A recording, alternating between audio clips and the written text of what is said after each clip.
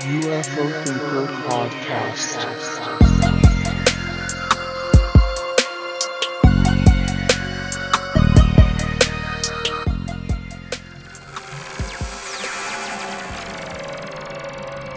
Hello and welcome to the UFO Thinker Podcast. My name's Frank and let's get cracking. So you may have noticed I have now cut out the original intro that we had on the show there. Just kind of thought it was a bit long. I recorded it a while ago when I had a cold, so I've been meaning to re-record it for some time. Probably will record another interview, but for now, we're just going to leave it as it is. A little short intro, bang, straight into the events and whatever we're going to be talking about. So I have kind of mixed feelings about intros, to be honest. Some shows I kind of feel like, oh my God, I've got to cycle through like 3 or 4 minutes of like advertisements and, you know, a lot of nonsense before I get into the good stuff. And then, at the same time, other shows that just literally start right from the beginning when you press play. I often listen to podcasts when I'm getting into the car. So I kind of like get in, press play on the podcast, and then by the time I've kind of got my seatbelt on and sort of got off my driveway, I'm off and running, and that's kind of the end of the intro of the show. So, sometimes actually intros are quite good, and other times intros would get a bit annoying. So I'm trying to get a balance there with that, but at the moment we're going to go with this short intro and take it from there. The intro that I previously had was 1.5 minutes, so the idea is that if you regularly listen to the show and you don't want to hear the intro every time, you can just skip to the 1.5 minute point. Or like I say, some people might like to listen to the intro because it gives you a bit of a time to get yourself set up before you listen to the important stuff. Anyway, not going to go on about that too much because there's some extremely big news and you really don't want to miss what I'm going to talk about today because this is some monumental stuff. But just before we get into that, I just want to make a quick correction. I was talking in last week's episode about Graham Rendell's new book, Flying Saucer Fever, and it came to my attention after having put the episode out that it's not available as an audiobook. I think I mentioned in the episode that it was available as an audiobook. It's actually available as an ebook, not an audiobook. So I just wanted to make that really clear just in case anybody was hunting around for the audiobook and wasn't able to find it. I do apologise for that. It was a bit of a slip of the tongue. It's just my own stupidity really, because I thought an ebook and an audiobook was the same thing, but it turns out that it's not. An ebook is like you download a digital version of the book, isn't it? And an audiobook is literally somebody speaking the book. So yeah, a bit of confusion there, but I just thought I'd clear that up. So getting into the actual specifics then of what has been happening. So basically the way it all turned out was this week I was in the middle of putting together the notes for an episode earlier on in the week on Tuesday, and halfway through getting all my notes together, somebody, I think it was Zorg on Twitter, shout out Zorg if you're listening, and he tagged me in a post which was relating to an article which had just come out in the New York Times. So the article, I thought, let me just click on this and see what this is, just in case it's something mildly interesting that I might be able to include in the recent events. Anyway, it turned out to be a little bit more than mildly interesting, because it was an announcement that Congress are going to hold public hearings this week on UFOs, which is an absolutely huge turn of events. So just a little bit of background on all that, and we're going to get right into that today, and it's a bit of a deep dive. I decided in the end that, there's not really anything going on that's as important as that, so let's just talk about that and do a bit of a deep dive about congressional hearings, how it works, the types of things they might discuss, the questions that may get asked, a few predictions, a few what-ifs, and a little bit of speculation in there as well, because obviously this is quite a huge development. So a little bit of background first. Last week in an article in Liberation Times by Chris Sharp, the sort of depth of feeling on this topic amongst many Congress people was laid out. And the article stated, quote, "A Pentagon insider has told Liberation Times that Congress is extremely upset about the current situation regarding the DoD's stance on investigating unidentified aerial phenomena." The insider added that he would not be surprised if there were open hearings in the near future. And a spokesperson for Representative Tim Burchett also confirmed to Liberation Times that the congressman would prefer hearings sooner rather than later. So anyway, moving forward to present day, the New York Times reported on Tuesday the 10th of May, which was the Tuesday when I was putting those notes together, as I mentioned earlier, that next week, Tuesday the 17th of May, 2022, obviously this year, a subcommittee of the House Intelligence Committee will hear testimony next week from 2 Pentagon officials. And the article states, a House subcommittee is scheduled to hold next week the first open congressional hearing on unidentified aerial vehicles in more than half a century, with testimony from 2 top defense intelligence officials. And this is absolutely huge because Congress has not held any open hearings on UFOs since the Air Force closed a public investigation known as Project Blue Book, which I've talked about many times on the show before, in early 1970.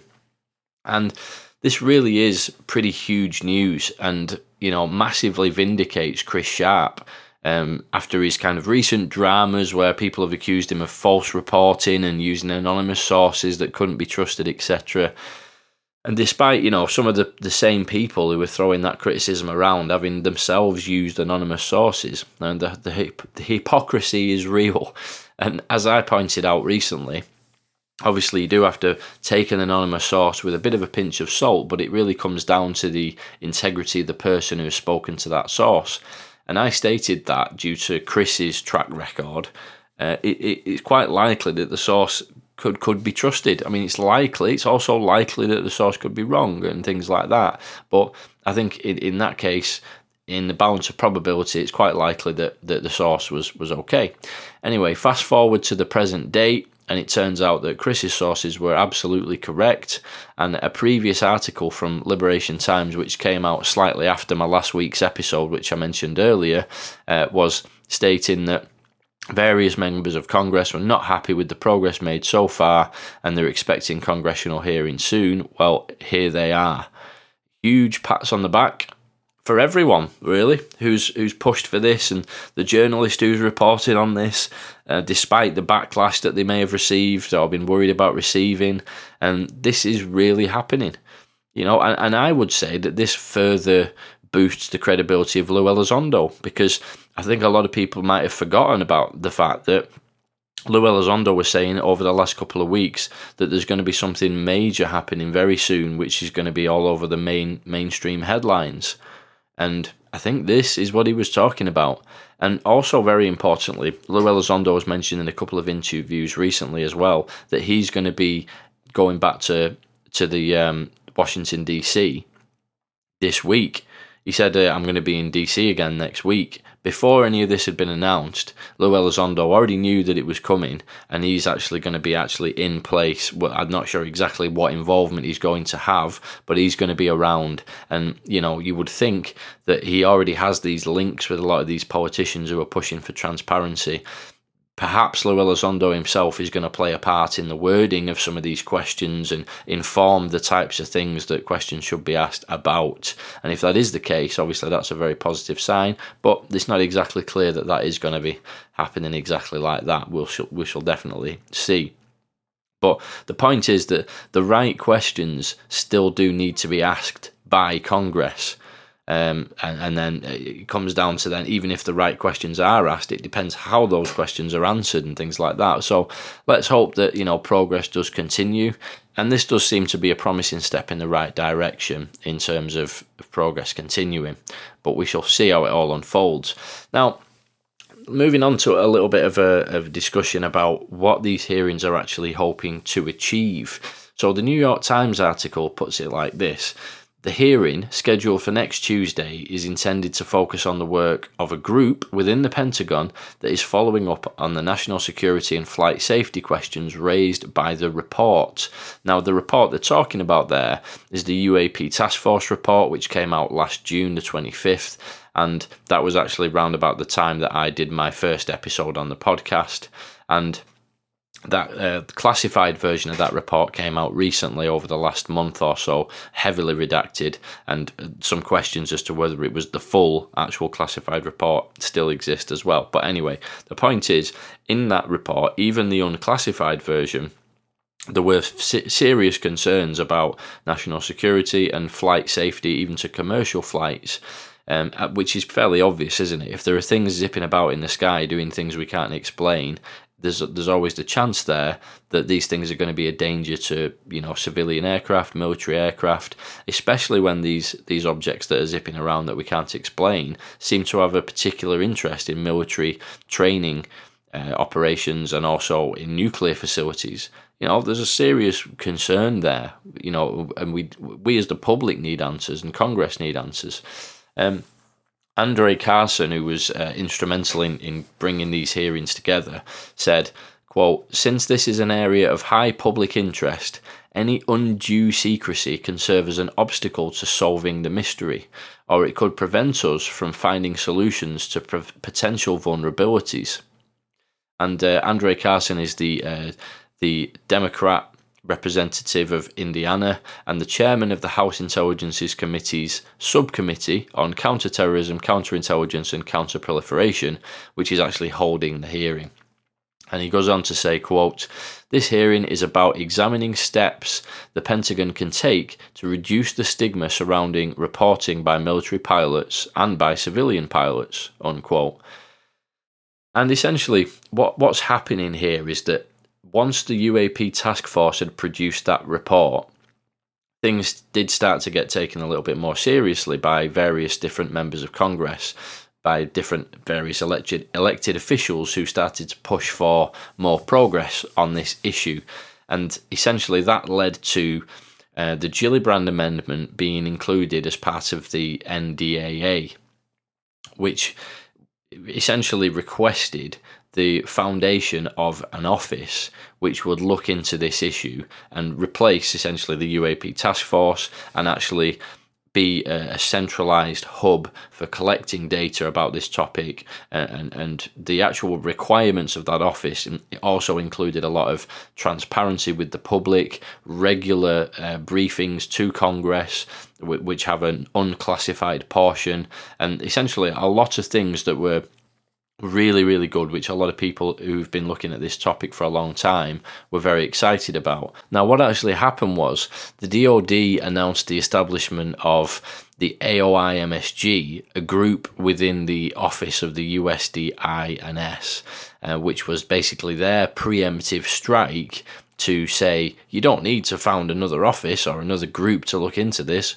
We've already got it all covered. They announced this right before the NDAA was about to go through, which included this wording and the request and requirements about this new UAP office, which was originally set to be called ASTRO. That was the proposed name for it, but obviously it never actually came to be because it was essentially preempted by the foundation of this group, the AOI-MSG, which supposedly covered all the requirements requested of this new office, which a lot of people discussed how ridiculous the name is, and even, went so far as to suggest that the naming of it with such a bizarre acronym is intentionally designed to have an obscure name which is difficult to communicate about and even remember how to say it, whereas Astro definitely has a bit more of a ring to it, and a lot of people speculated that was done intentionally and so on. But one thing's for sure is it's pretty clear to see, if you've been following this story,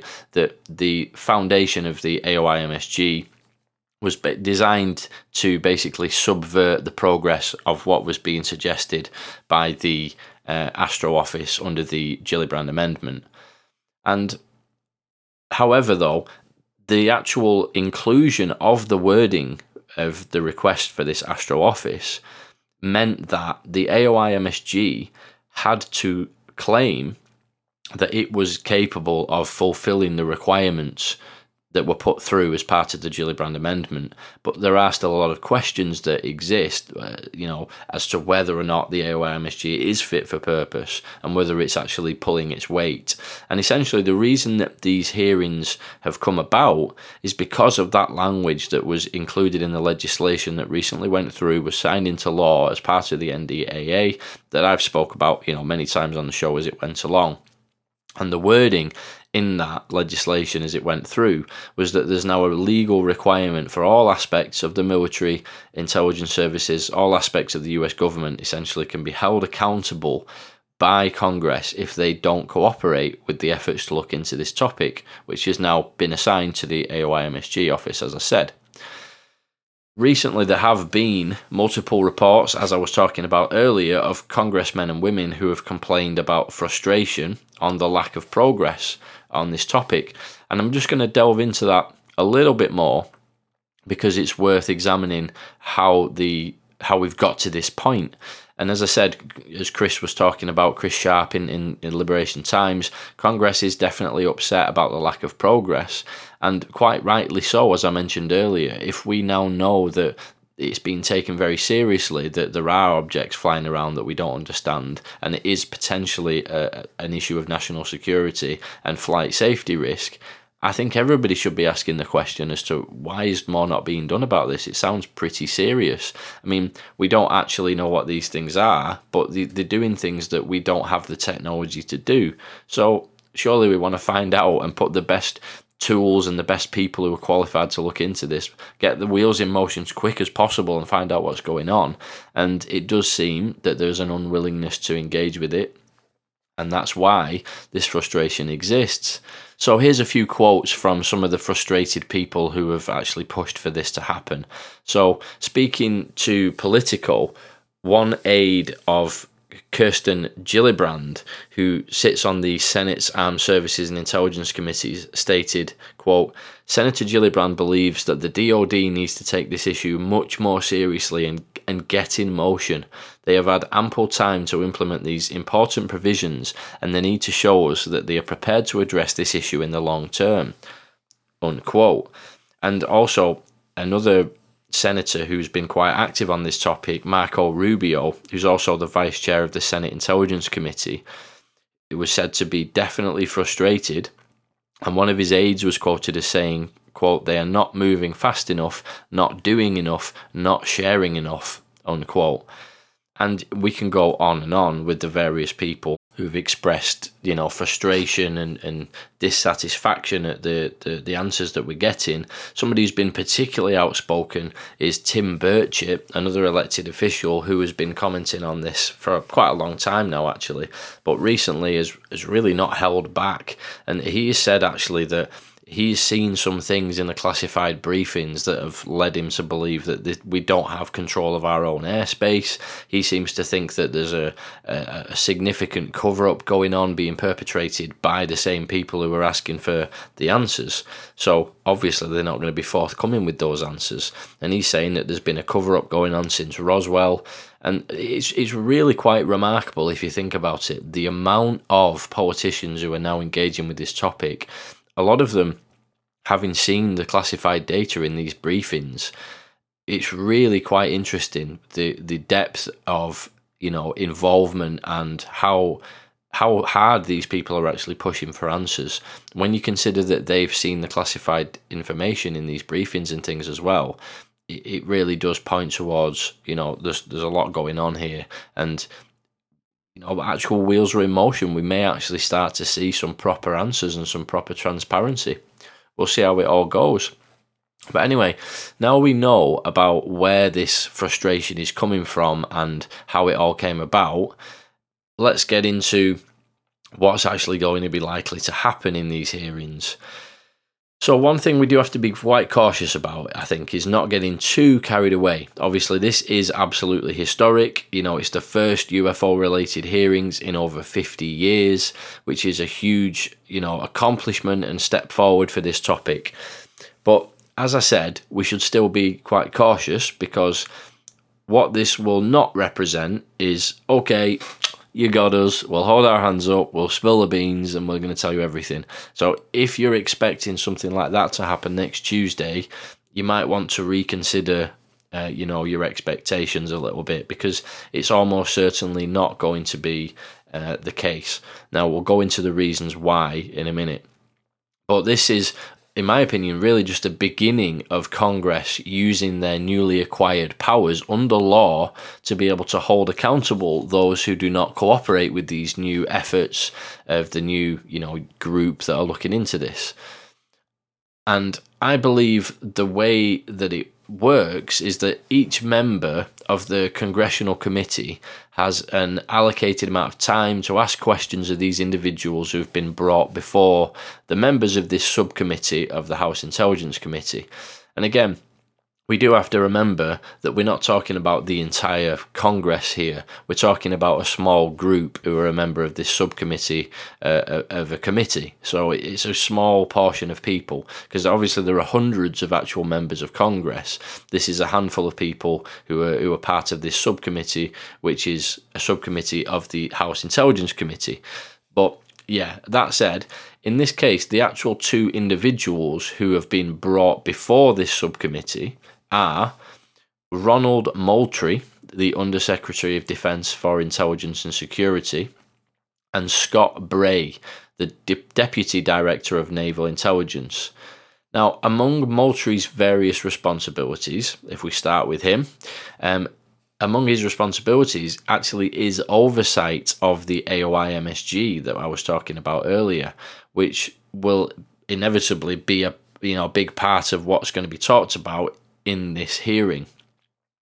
And the other gentleman involved, Scott Bray, it's worth mentioning that he's actually also the Director of Naval Activity, and he approved the creation of the Security Classification Guide for UAP, which was prepared back in April 2020, I believe, by the Office of Naval Intelligence. Now, a lot of people have said that classification guide is overly, not transparent. It's overly strict in terms of what should be classified and what should be redacted as part of, documents that come out to the public and things like that. So when you bear in mind here that we're talking about two people who have actively played a role in keeping this issue hidden behind the scenes and really actually go even further into obfuscating what's going on with this topic, a lot of people have suggested that, we're not going to hear anything from these two individuals anyway. But actually, if you think of it a slightly different way, yes, we're not talking about two people here who are eager to spill the beans. That's pretty clear. But think of it another way. If you wanted to ask questions of somebody, these are pretty good people to ask questions to. We're talking about here asking questions about why there is continued obfuscation about this. Why, if it's an issue of national security and a flight safety risk, why are we not making more progress on this? So who better to ask those questions to than the actual people who are in charge, essentially, or have played a big part in keeping this issue under wraps? I think it's actually will be quite interesting to see how these people who are supposedly heavily involved in keeping this issue buried, who better to ask the questions to. But then again, what that comes down to is the types of questions that they actually get asked and, how those questions get answered. And I believe as well, I have heard on the grapevine that the questions are actually provided to these two individuals prior to the hearing. So it's not that the questions get sprung on them. I don't know if, to be honest, I'm not 100% sure whether or not the members of this subcommittee can actually ask follow-up questions, or whether they can only ask questions that have been sent, in advance. And if anybody does know, I would love to know that, by the way. So let me know if you do have any other information about that. But what's for sure is that they do get prior warning of the questions that will be asked, at least some of them, and that would enable them to be able to carefully word their responses. But the thing is, even with that situation where they knew what questions they were going to get asked, so they have more wiggle room in terms of wording things carefully and not giving anything away, even within that framework, it's still going to be interesting to analyse what kind of wording they use and how they actually talk about certain things. So I think it's going to be interesting whatever happens there. And, kind of related to that, there's also a statement put out by Susan Gough, the DoD spokesperson, who provided the following quote. Quote, "The department is committed to being transparent with Congress and the American people on the subject of UAP. We look forward to the upcoming opportunity to engage Congress to facilitate their oversight on this important matter. Mr. Moultrie and Mr. Bray are being briefed by personnel who have knowledge and expertise in the areas that Congress asked the department to address in the hearing. We are not going to comment on the details," unquote. And what I found mildly encouraging there, mildly, bear in mind, but still slightly encouraging nonetheless, is the use of the phrase important matter, which is, again, this isn't going to be a random choice of words. It'll be very, very carefully selected as part of a kind of a line that is going to be presented by any officials who give information which is going to get out to the public. And it's a pre-planned set of language that anyone who deals with the public and makes statements will have to, they'll be told to use. And we know that this absolutely happens in all areas of politics as a way of ensuring consistent messaging coming from the government and going out to the public. And what I found really interesting was that the Pentagon Press Secretary, John Kirby, also used the exact same language yesterday when asked about the upcoming hearing on Tuesday. And he said, quote, "We are looking forward to the upcoming opportunity here to engage members of Congress on this very important matter. We are absolutely committed to being as transparent as we can with the American people and with members of Congress about our perspectives on this," unquote. So as you can see there, there was a few errs in there, and very carefully thinking about how he worded that particular, bit at the end of the quote there. But the bit before that was a carbon copy of what Susan Gough said. So it's very clear that they have decided to refer to it as an important matter. Now, that could mean a few things. It could mean that they're now admitting that this is a lot more important, or it could just be that they want to be seen to be taking this seriously and that they're actually going to try and wiggle out of it some other way down the line. But again, I thought it was very interesting that what we can take from that is that the messaging coming from Susan Gough, DoD spokesperson, and also John Kirby, the Pentagon Press Secretary, they're both using the exact same language and referring to this as an important matter, and that they're looking forward to this opportunity to engage members of Congress, and that they're committed to being as transparent as they can. So all three of those points that I just said there were mentioned in both of those quotes. So it's clear that there's pre-planned language going into this, and you can analyse why that language has been included and the specific choice of words till the cows come home, but there it is. And he also goes on then, John Kirby, to talk about a commitment to having a better process for identifying these phenomena, analysing the information in a more proactive and coordinated way than it's been done in the past.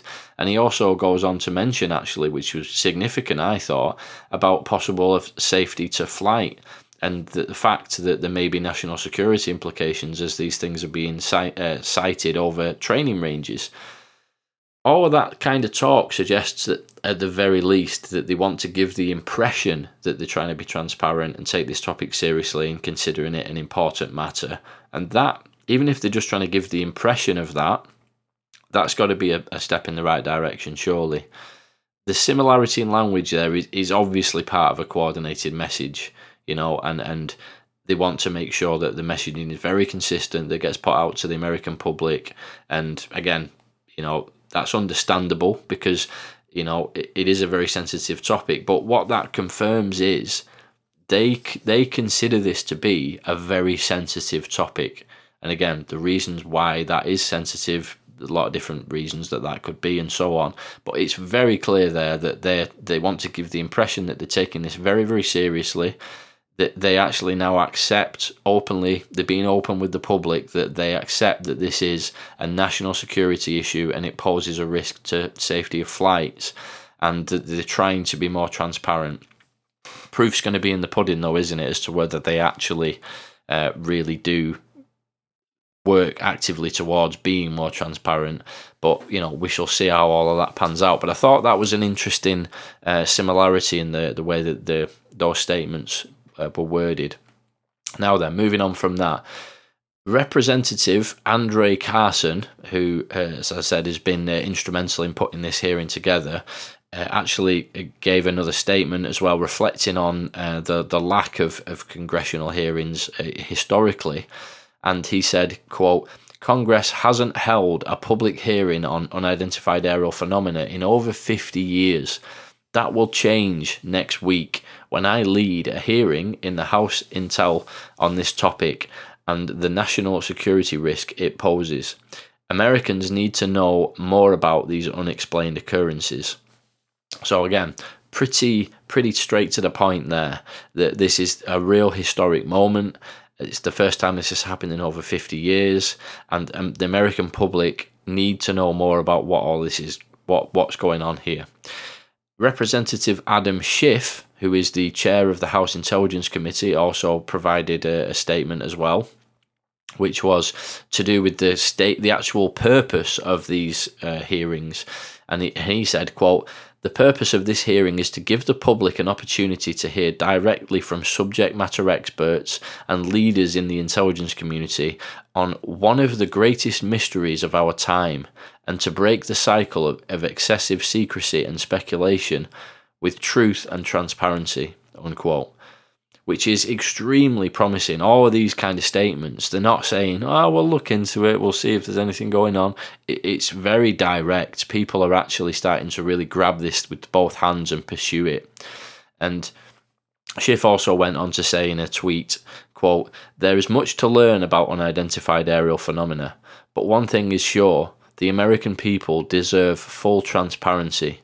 Next week, House Intel will give the public a chance to hear from experts on one of the greatest mysteries of our time," unquote. So again, it's the greatest mysteries of our time aspect. House Intel, by the way, I believe is the Twitter account of the House Intelligence Committee, just in case anybody was wondering. That was mentioned a couple of times in those quotes. Anyway, so moving on from that, apparently there will also be a closed, classified aspect as well of the hearing, which will follow the open public hearing.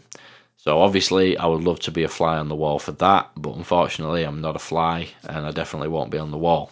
But I know some people complain a little bit about classified hearings, etc. But think of it another way.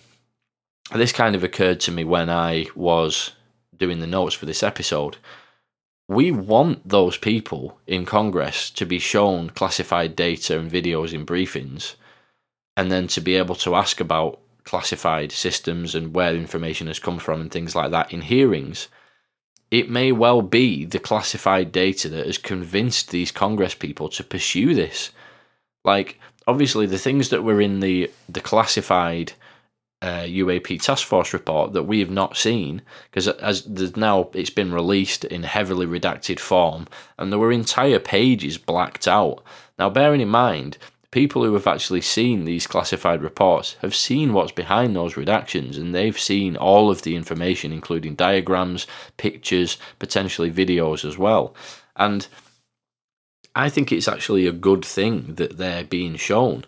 Now, would I like to see them? Of course I would, but there might actually be very good reasons as to why they can't show those to the public. I also think there might be aspects of those that have been overly redacted, which is probably unnecessary.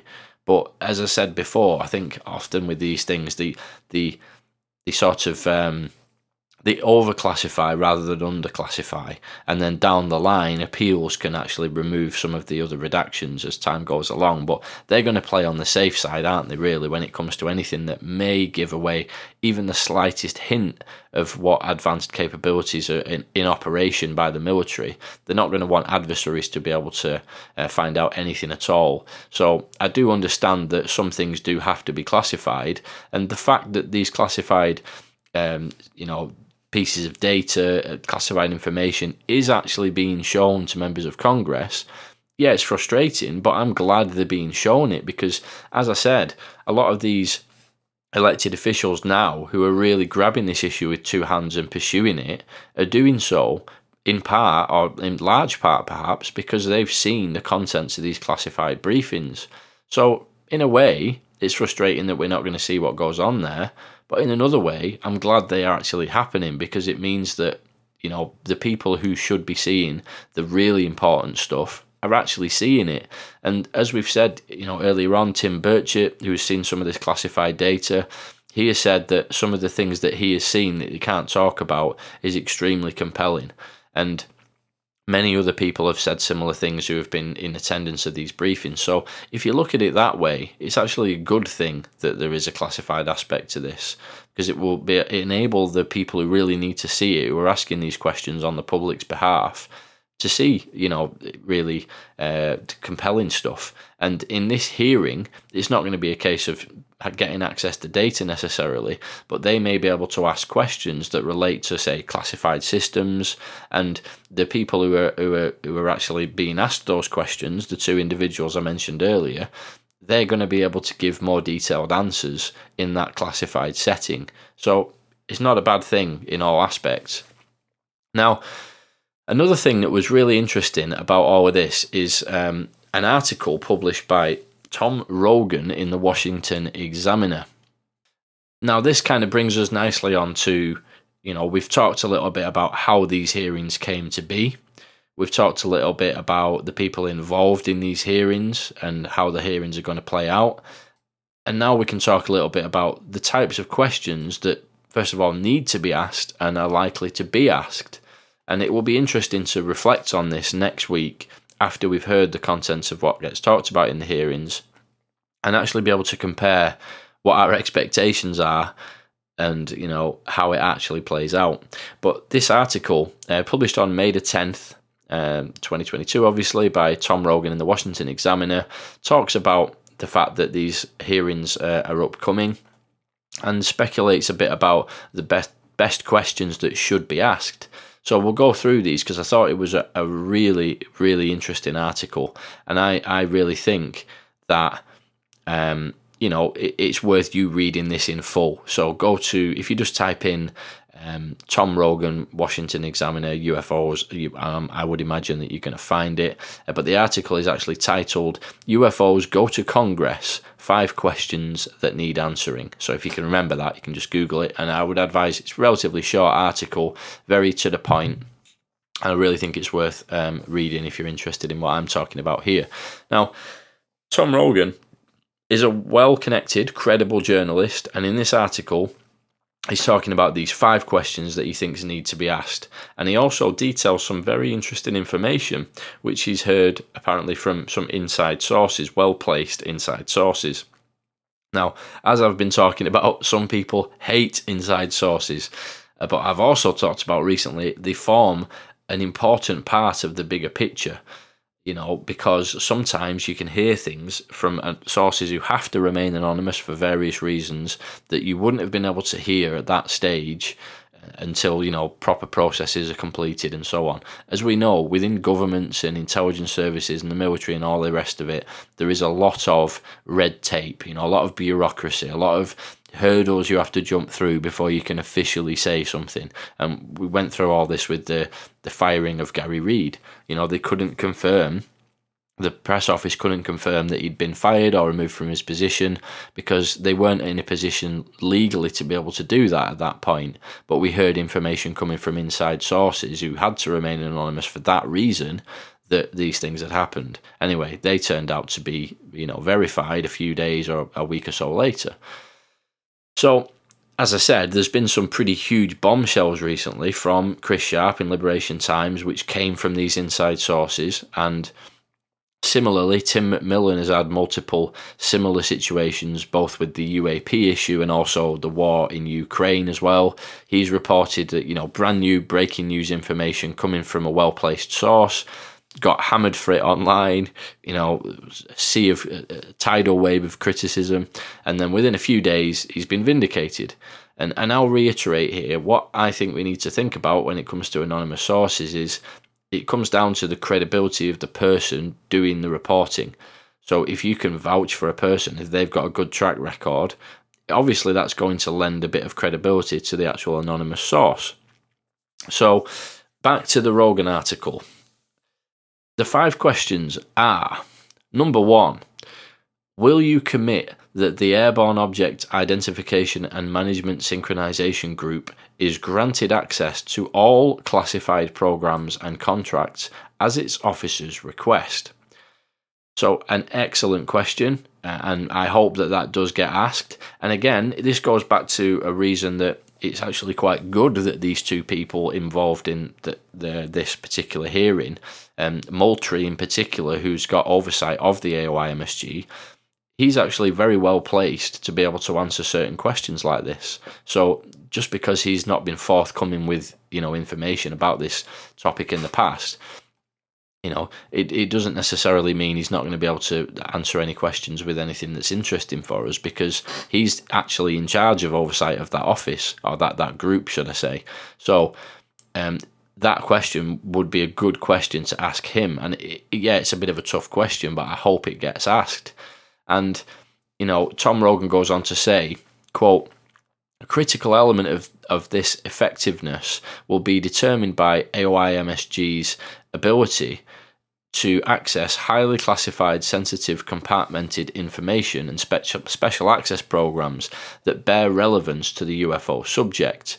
This must include efficient access to classified contractor programs outside of the day-to-day supervision of the US government.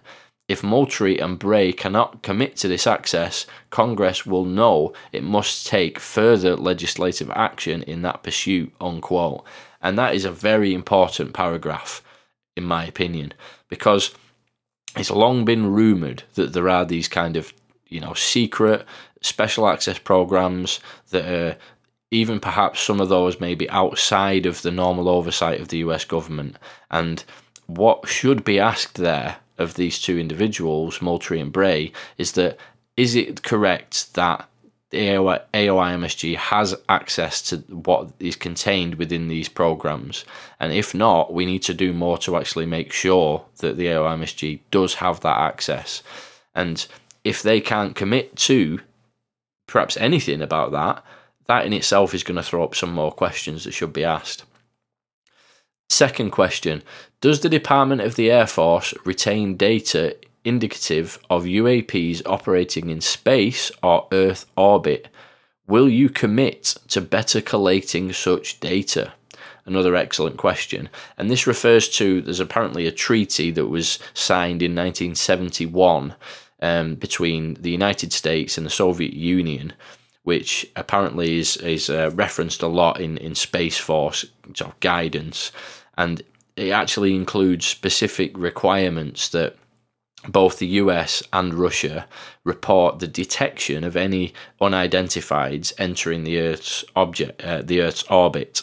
And the reason for that is just to avoid any kind of misidentifications and, avoid any risk of something being perceived as a nuclear attack, because obviously if you see something coming in from outside of the Earth's atmosphere, there's always the potential it could be some kind of nuclear strike or something, and there's always that risk of an accidental retaliation, which obviously would be terrible.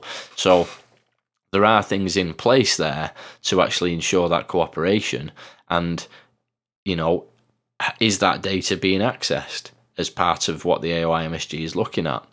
Now, This was really interesting. Apparently, two sources, I'll quote this from the article actually, quote, two sources have told me that one challenge with UFOs in space is that they tend to be detected in short windows of infrared spikes at exceptionally high speeds and then disappear, unquote.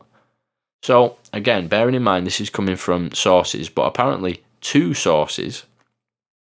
And they've told the author of this article, Tom Rogan, that a challenge that exists with UFOs in space is that it's very, very short windows at exceptionally high speeds and then they disappear. So if that is the case, that is absolutely fascinating. We're talking about sources here who apparently are in a position to know this, that UFOs are not only being detected in space, but they've managed to figure out certain characteristics, like there's infrared spikes, they're going at high speeds and they're disappearing.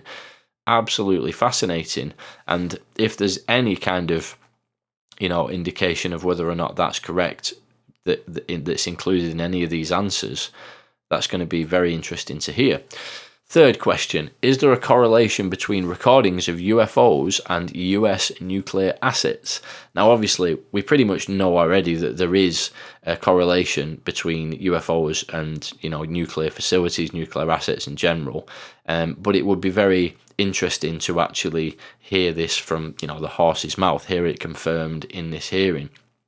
And in the article there, it goes on to say that numerous, more than 5 active and former government and military sources tell me that UFOs pay close, overt attention to nuclear aircraft carriers and ballistic missile submarines.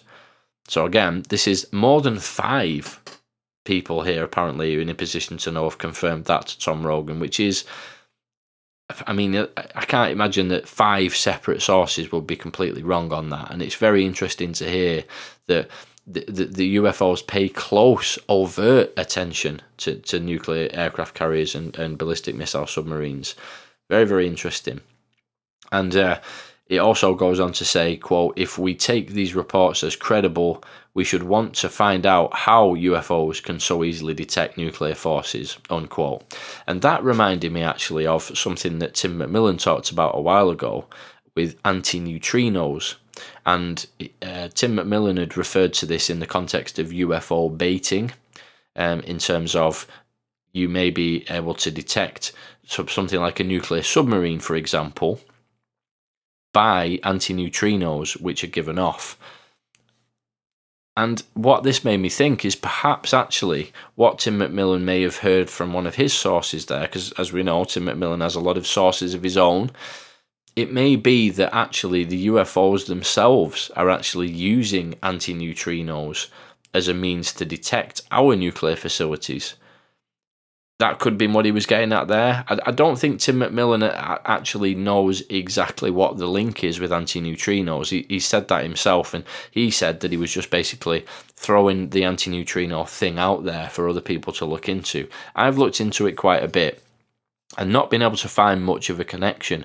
When I spoke to Ross Coulthart on the show, I was asking him about anti-neutrinos. Ross hadn't really heard much about anti-neutrinos in terms of UFO baiting, but this did make me think that maybe that's what it is. Maybe that's where the anti-neutrino connection comes in. Perhaps it's UFOs themselves that are actually using anti-neutrinos to detect human nuclear assets. Maybe there's another link. I don't know. That's a bit speculative, but I just thought I'd throw that in there. Question number 4. Do your intelligence analysts have any leading theories as to how UFOs operate? Is gravity manipulation one theory under consideration? So again, very, very interesting question, and I hope that gets asked. I really hope that all of these questions get asked, to be honest, and I hope it's not just a case of, are the UFOs, do things get detected, like really obvious questions. By this point, we pretty much, we do know that these things do exist. Things exist that are doing things that we can't explain. So we already know that. These questions, what I really like about them is it's really drilling into the stuff that we really want to know. And I hope these are the types of questions that do get asked. And as I say, bearing in mind Lou Elizondo, He's going to be around behind the scenes. I hope that he does manage to get some of these kinds of things into the right hands and inform a little bit of the questions that do get put to these individuals. So the article says, quote, "This may sound like a crazy question to ask, but the officials can't, without lying, deny that this theory is under consideration," unquote. So that's a good point. It might not be as simple as they say, again, throw our hands up, you've got us, all right, we've got a craft that uses, gravity drive or whatever. That's not what it's going to be a case of. But if the officials do get asked this, they can't deny that theory is being considered as one of the options. And that then does, even just the fact that they're considering that these UFOs use some kind of gravity manipulation technology, if they're considering that is basically an admission that these things are being considered as vehicles rather than just some kind of atmospheric anomaly or something of that nature. So that would be a great question, and how it gets answered would be very revealing. So final question, number 5, will you pledge to release reports on the study of exotic material related to UFOs? And again, quoting from the article here, it says, "The Army, for example, has a cooperative research agreement involving metamaterials reportedly recovered from UFO debris. The agreement was signed with To The Stars Academy of Arts and Sciences, a research turned entertainment group formed by Tom DeLonge," unquote. So, as we know, there is this particular agreement already in place with TTSA and the US Army, which is a cooperative agreement basically for the TTSA to actually provide these materials that they have access to for the Army to study. And this study is called CRADA, and it actually runs up until October 2023. So, perhaps Moultrie and Bray can shed a bit of light on that, give any updates, and at the end of the day, maybe even if the question that gets asked to them is responded to with some kind of nondescript answer, there may still be things in there that we can pick up on and analyse a little bit. So really, really interesting article. I thought there were some fantastic questions, and like I say, hopefully some of that kind of thing gets asked. Now, Chris Mellon also made some really interesting statements regarding that article, actually, and a couple of other little bits as well. And he tweeted an endorsement of that article, which was, quote, "Thoughtful and important questions raised by Tom Rogan here. Hope to see these come up on Tuesday," unquote. Couldn't agree more. And before that tweet, though, he'd also said, quote, "One of the critical questions for the upcoming House UAP hearing is, do we have evidence of intelligently controlled unknowns in orbit or in space?" unquote. And again, these questions are all very direct, aren't they? And I just hope those kind of questions do get asked. Because, can you imagine just for a moment that question gets asked? Okay, do we have evidence of intelligently controlled unknowns in orbit or in space? And can you imagine if the answer to that question was yes? What would the ramifications of that be? That would be literally the first time in human history that a US official or a government official of any country has said, we have evidence of intelligently controlled unknowns in space. And now, don't get me wrong, I don't think that that's necessarily going to be the case. I would imagine if a question like that gets answered, what they would say is, well, we need to do a lot more further study to verify whether or not there is anything, blah, blah, blah, blah, blah, blah. But again, there still might be interesting nuggets to pick apart in the way that the questions get answered. But what if the answer is no? You got to think about that slightly less exciting option. But what if the answer to that is simply no? It's worth considering. What would that mean? The fact that it's in orbit or in space, maybe if the question was, do we have evidence of intelligently controlled craft in our atmosphere? Is that, a different question? Could the answer be different there? And I think the main thing, though, throughout all this, to try and conclude a little bit, the main thing to sort of bear in mind is what I think some people are missing. Some people, not everyone, but some people are missing the nuance of what's going to happen with these hearings. So, as always with these kind of issues, some people are saying, oh, we're just going to get, somebody who's going to spill the beans and we're going to hear everything, we're going to find out all the truth, they're going to wheel out the bodies from Roswell and show pictures of the secret US flying saucer that's been zipping around. I don't think so. And especially not based on the people who are going to be answering the questions here. It's really not likely that the beans are going to be spilled, However, some people think that this is going to be a total nothing burger, and I don't think it's going to be a complete nothing burger, because even if nothing really gets revealed in the actual answers, it's still going to be a massively important moment. Now, this is my point, that think about this. If this is a nothing burger and all you get is nondescript answers, non-committal, that basically suggests obfuscation, and it will prompt many, many more questions.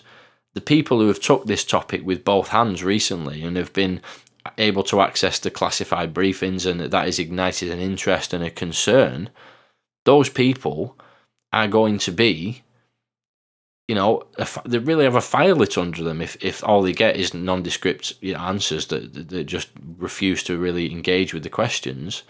If that is the case, and it's a total nothing burger, these same questions are going to be asked to other people. Other questions are going to be asked to these same people, and more people are going to be brought in for questioning, and that will be a good thing. And it will put us, anyone who's interested in this topic, in a place to actually get more answers to what's going on with this mystery and what exactly is known by a select few, people about this topic. If there are compelling answers given, and some really interesting information comes out through the answers to the questions that these people get asked, and maybe even a semi-confirmation of the existence of non-human tech, even a mere suggestion of that will lead to more questions, many more questions to get asked, more people to be brought in. So, in my opinion, this is a bit of a win-win, to be quite honest. If we get nothing, that's going to lead to more questions and probably more hearings. If we get even the slightest bit of good information, that's going to lead to more questions and more hearings. So I think whatever happens, this is a bit of a win-win, and it's going to be very interesting to see what unfolds. Now, having said all that, there was also something quite interesting that I heard from Bob Maguire, Science Bob Maguire. And I'm just going to play this little clip because I thought it was worth adding on to the end after all the bits that we've just talked about. Are extraterrestrials coming out on Tuesday? I do not know the answer, because I believe decisions have been made on how things will be rolled out. But it is very, very interesting to hear the stories I have heard about representatives on the House Intelligence Committee visiting with supporters, religious believers, people in their districts, and talking to them about the things that might be coming out. That's number one. And number two, the Skyfort has said, mission accomplished, we're closing the doors. So something is coming out. So I thought that was really interesting, because I think there's a few other people who have mentioned about similar things to do with an actual effort, decisions having been made behind the scenes to actually pursue an effort to actually gradually roll out more information now. And again, I'm not exactly sure what I think of that, but it's worth mentioning here as something that is being discussed. Now, I think what Bob Maguire is trying to make out there is that some of these people on these House Intelligence Committees have actually got an inkling that, or maybe even more than an inkling, that something is actually going to be revealed now, and that there's a gradual, not even that gradual, but there's a rollout in place, and that they've actually been engaging with religious leaders and various other people to prepare the ground for what is to come. And I think what he's also suggesting there, obviously this is just my interpretation of what somebody else has said, so, bear that in mind. But I think what he's saying there as well is Skyfort closing down, which is probably worth mentioning actually as well. The group Skyfort with Lou Elizondo, Sean Cahill, and a couple of others, which I won't go into too much detail on for now, but they announced that basically mission accomplished. They've closed the doors.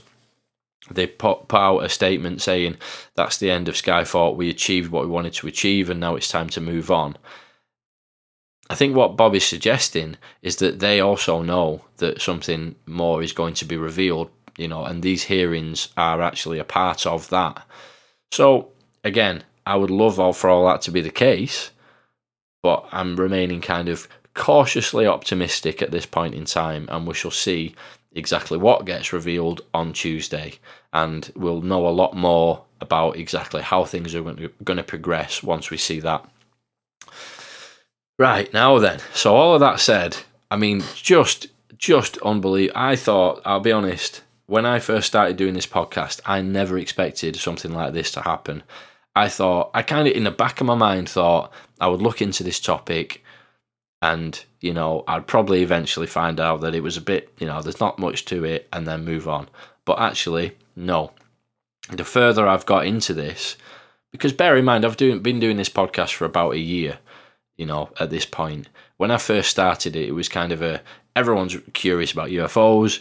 What if I just actually have a look into it and really try and find out what's going on, Because I know that I'm not going to be taken in by sort of like fanciful theories and interesting stories. That's not what I'm bothered about. I really want to know what's actually going on with all this stuff. And I just thought, what if I take the time to really look into this and figure out what's happening? As just an ordinary person, like many ordinary people, have an interest in it.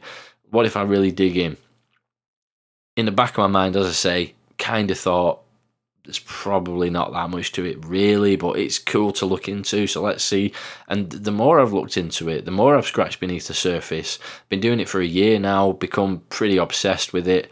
Well, to be fair, I've been doing it for a couple of years, but only had the podcast for about a year. The more I've looked into this, the more I realised there is to it. And I never thought that you would see this amount of elected officials talking about this so seriously. Congressional hearings on UFOs that hasn't happened for 50 years. It's just unbelievable. And it really kind of hits home. Like, I know I look at this topic all the time, but sometimes you sort of so zoomed in on the details that you forget to take a step back. But think about what we're actually talking about here. The possibility of life forms outside of this planet, non-human intelligence existing and visiting us on this planet. I mean, it really is the stuff of science fiction, and we're seeing it unfold before our very eyes. If you think about, I remember hearing this quote from Lou Elizondo where he was saying, hundreds of years ago, people used to stand on the shore and look out to sea, and it was just a big mystery what was over the edge of that sea. They had no idea what was out there. The mysterious creatures of the sea, like sharks and sea monsters and giant squid, they thought they were just like scary monsters. And then, obviously, what happens is humans expand the knowledge, they figure out how to cross over that sea and study what's underneath the sea, and then no longer is it some kind of mysterious, mythological world. It just becomes reality. Is what we're seeing now humans on the precipice of accepting that we're not alone in the universe? That is such a huge thing. It'd be the most significant event in human history, arguably. And are we about to see the beginning of that? Have we already seen the beginning of it? And now we're just seeing an official acknowledgement? I think we're about to find out, people. Wow. What a week. What a week. It's been a bit of a roller coaster, and I'm really looking forward to seeing what happens on Tuesday. But anyway, just before we finish, I just wanted to give a couple of little updates to the podcast. I'll do this at the end because it's a bit rambly to do at the beginning. So if you're still listening to this point, thank you very much for being a hardcore listener of the podcast. I always appreciate everybody who listens. And just another quick request. I've had a few emails, really cool to hear from people about the Tell Me Anything. So I want to do an episode where it's kind of like listeners getting in touch with their stories and their sightings or experiences, and it can be anything you want. Literally just send a paragraph to my email and I'll read it out on a show at some point if I get enough good ones. Or, you know, if I get enough just in general. It doesn't have to be a good one or a bad one or whatever. Just anybody who's got something to tell me to do with UFOs, it'd be really cool to hear it.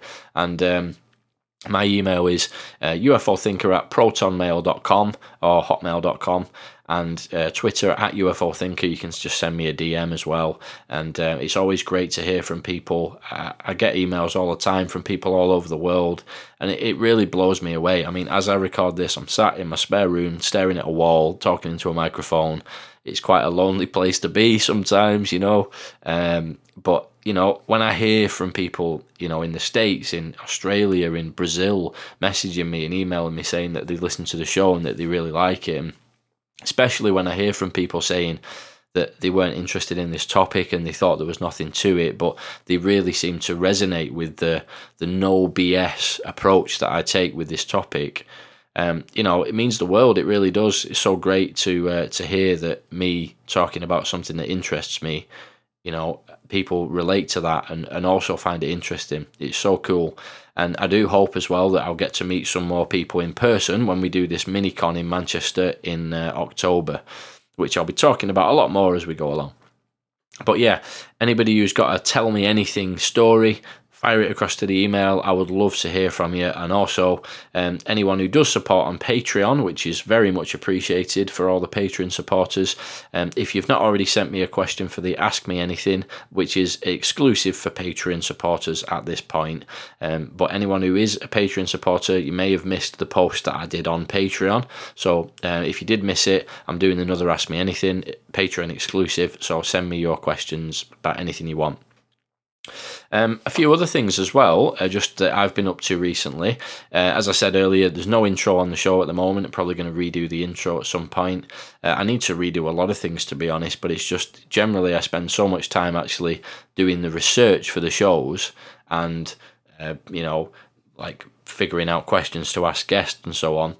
I have limited time, and the time goes into the research rather than, you know, making new artwork or new intros and stuff. And I think that's the best way, because really that's the meat and potatoes of the thing, isn't it? You know, that's the real interesting stuff. An intro is just an intro. But having said that, I do want to make a really cool new intro soon, so I will do that. I've also started to use a noise gate on my microphone. For anybody who's into the audio side of things. I don't know why I didn't do this before. It used to really bug me when I listened back to the episodes, and you'd hear little bits of background noise sometimes in between, you know, when there's a slight pause in my voice, and you know, things like me clearing my throat and, you know, swallowing saliva and stuff like that. So I've now got a noise gate. So when I leave those gaps like I just did there, it should be nice and dead silent. So hopefully that's an improvement. I really want to try and improve the show all the time. You know, I'm trying to get more in depth with my research. You know, I'm trying to really put effort in and make this as good as possible. And I've got big plans, you know, I really do. And eventually I would like to do more shows. I mean, at the moment, I'm sort of limited to one a week because that's literally all I've got time for. And sometimes it feels like I've not even got time for that. But there's plenty of new and exciting things coming up. I'm going to be doing a monthly round table with Ash Ellis from UFO Identified, and we're going to bring in various other people as well. That's going to be going out. I think we're going to do one at the end of this month. We're going to have a lot to talk about based on the things that have happened so far this month, and so that's going to be coming up. Down the line, I would love to make a documentary. I've already got some ideas about that. And eventually I'm going to start a YouTube channel because, as you probably know, I'm only on Spotify at the moment. So it's literally just Spotify and Twitter. I don't have an Instagram, TikTok, any of that sort of stuff. Don't even have a YouTube channel. I think I do have a YouTube channel, actually, but there's nothing on there. I just registered it. So I've got the name. But down the line, I want to do videos, I want to do documentaries, I want to do more shows, and all of this stuff takes a lot of time. So that's why I really appreciate the people who do support on Patreon, because you're helping towards that goal. And at the end of the day, I'm sure if you listen to especially if you've listened all the way through to the end, you probably quite like the stuff that I'm doing with this, so you probably want to see more too, so it benefits everybody in the end. But anyway, another thing I've been working on quite a bit is FOIA requests in the UK. Now, some people might have seen me post this on Twitter a while ago. I've had some really interesting bits and pieces come back. It's been actually a lot better than I expected. I was expecting just to get copy and paste responses saying we don't have anything on it and we don't look into UFOs, forget about it. But actually, there's been some quite interesting stuff come back. And one of the things that I've actually inquired about came back with quite a few documents. I'm not going to talk about it now because I'll probably, I need to look at it all and comb through it a bit more before I actually go into it. But I requested some information about a particular case that happened in the 70s, and I've got some documents back from that, which was really interesting to get. And I also got some response from a request to the Hydrographic Office here in the UK, which is an office that basically deals with under the oceans, monitoring under the oceans for things like collision risks, for shipping routes and whatnot. And they basically got back to me saying that they don't log anomalous contacts on their sensor systems. So if their sensor systems determine that something is marine life or an inanimate object like a shipwreck or a rocky outcrop or something, those they log because those are actually a potential risk. But the other things they don't log because they it's just not in their categories of things that they're looking for. But I'm planning on following that up and say some more pointed specific questions about, have you ever logged anything going over 100 miles an hour underwater? Have you ever logged something that seems to hover in place and then shoot off? Certain things that I might be able to actually appeal that particular request. And there was another one as well that was really interesting, that I requested information about ATIP and ORSAP to the MOD, the Ministry of Defence here in the UK. And I actually got a reply from them saying, we need to weigh up whether or not revealing any information or confirming or denying any information pertaining to your request is in the national interest. And we need longer to do that. So they've requested an extra 20 days to look into my request, which I thought was very interesting. Not reading too much into it because at the moment it could just be a standard response. I'm not that experienced when it comes to FOIA requests here in the UK, so I don't know exactly how much that wording is often used or whether it's specifically in this case. But I did think it was quite interesting that they didn't just instantly deny that they had anything relating to those terms. So what I'm hoping is we might get some kind of acknowledgement that there is a UK department who have liaised with ATIP or ORSAP, or maybe ATIP or ORSAP may have requested data from a UK department and we might be able to learn something from that. So yeah, and that's only a portion of the requests that I've filed so far, so it'll be very interesting to see how that progresses as well. And there's always the possibility that the people who are handling that request have asked for more time because of the things that are going on in the States at the moment, and they're waiting to see how all of that plays out before they decide whether or not they're going to confirm or deny that they have anything related to my request. So that'll be very interesting to see how it plays out. But anyway, I've rambled on for way too long. I hope you've enjoyed listening to the show here. It's been a lot of fun to put this together, very exciting. It's been a bit hectic this week trying to get it all done, but we got there. And thanks very much for supporting the show and listening, because it really means a lot. And until next time, take it easy, stay curious, and I'll catch you in the next episode.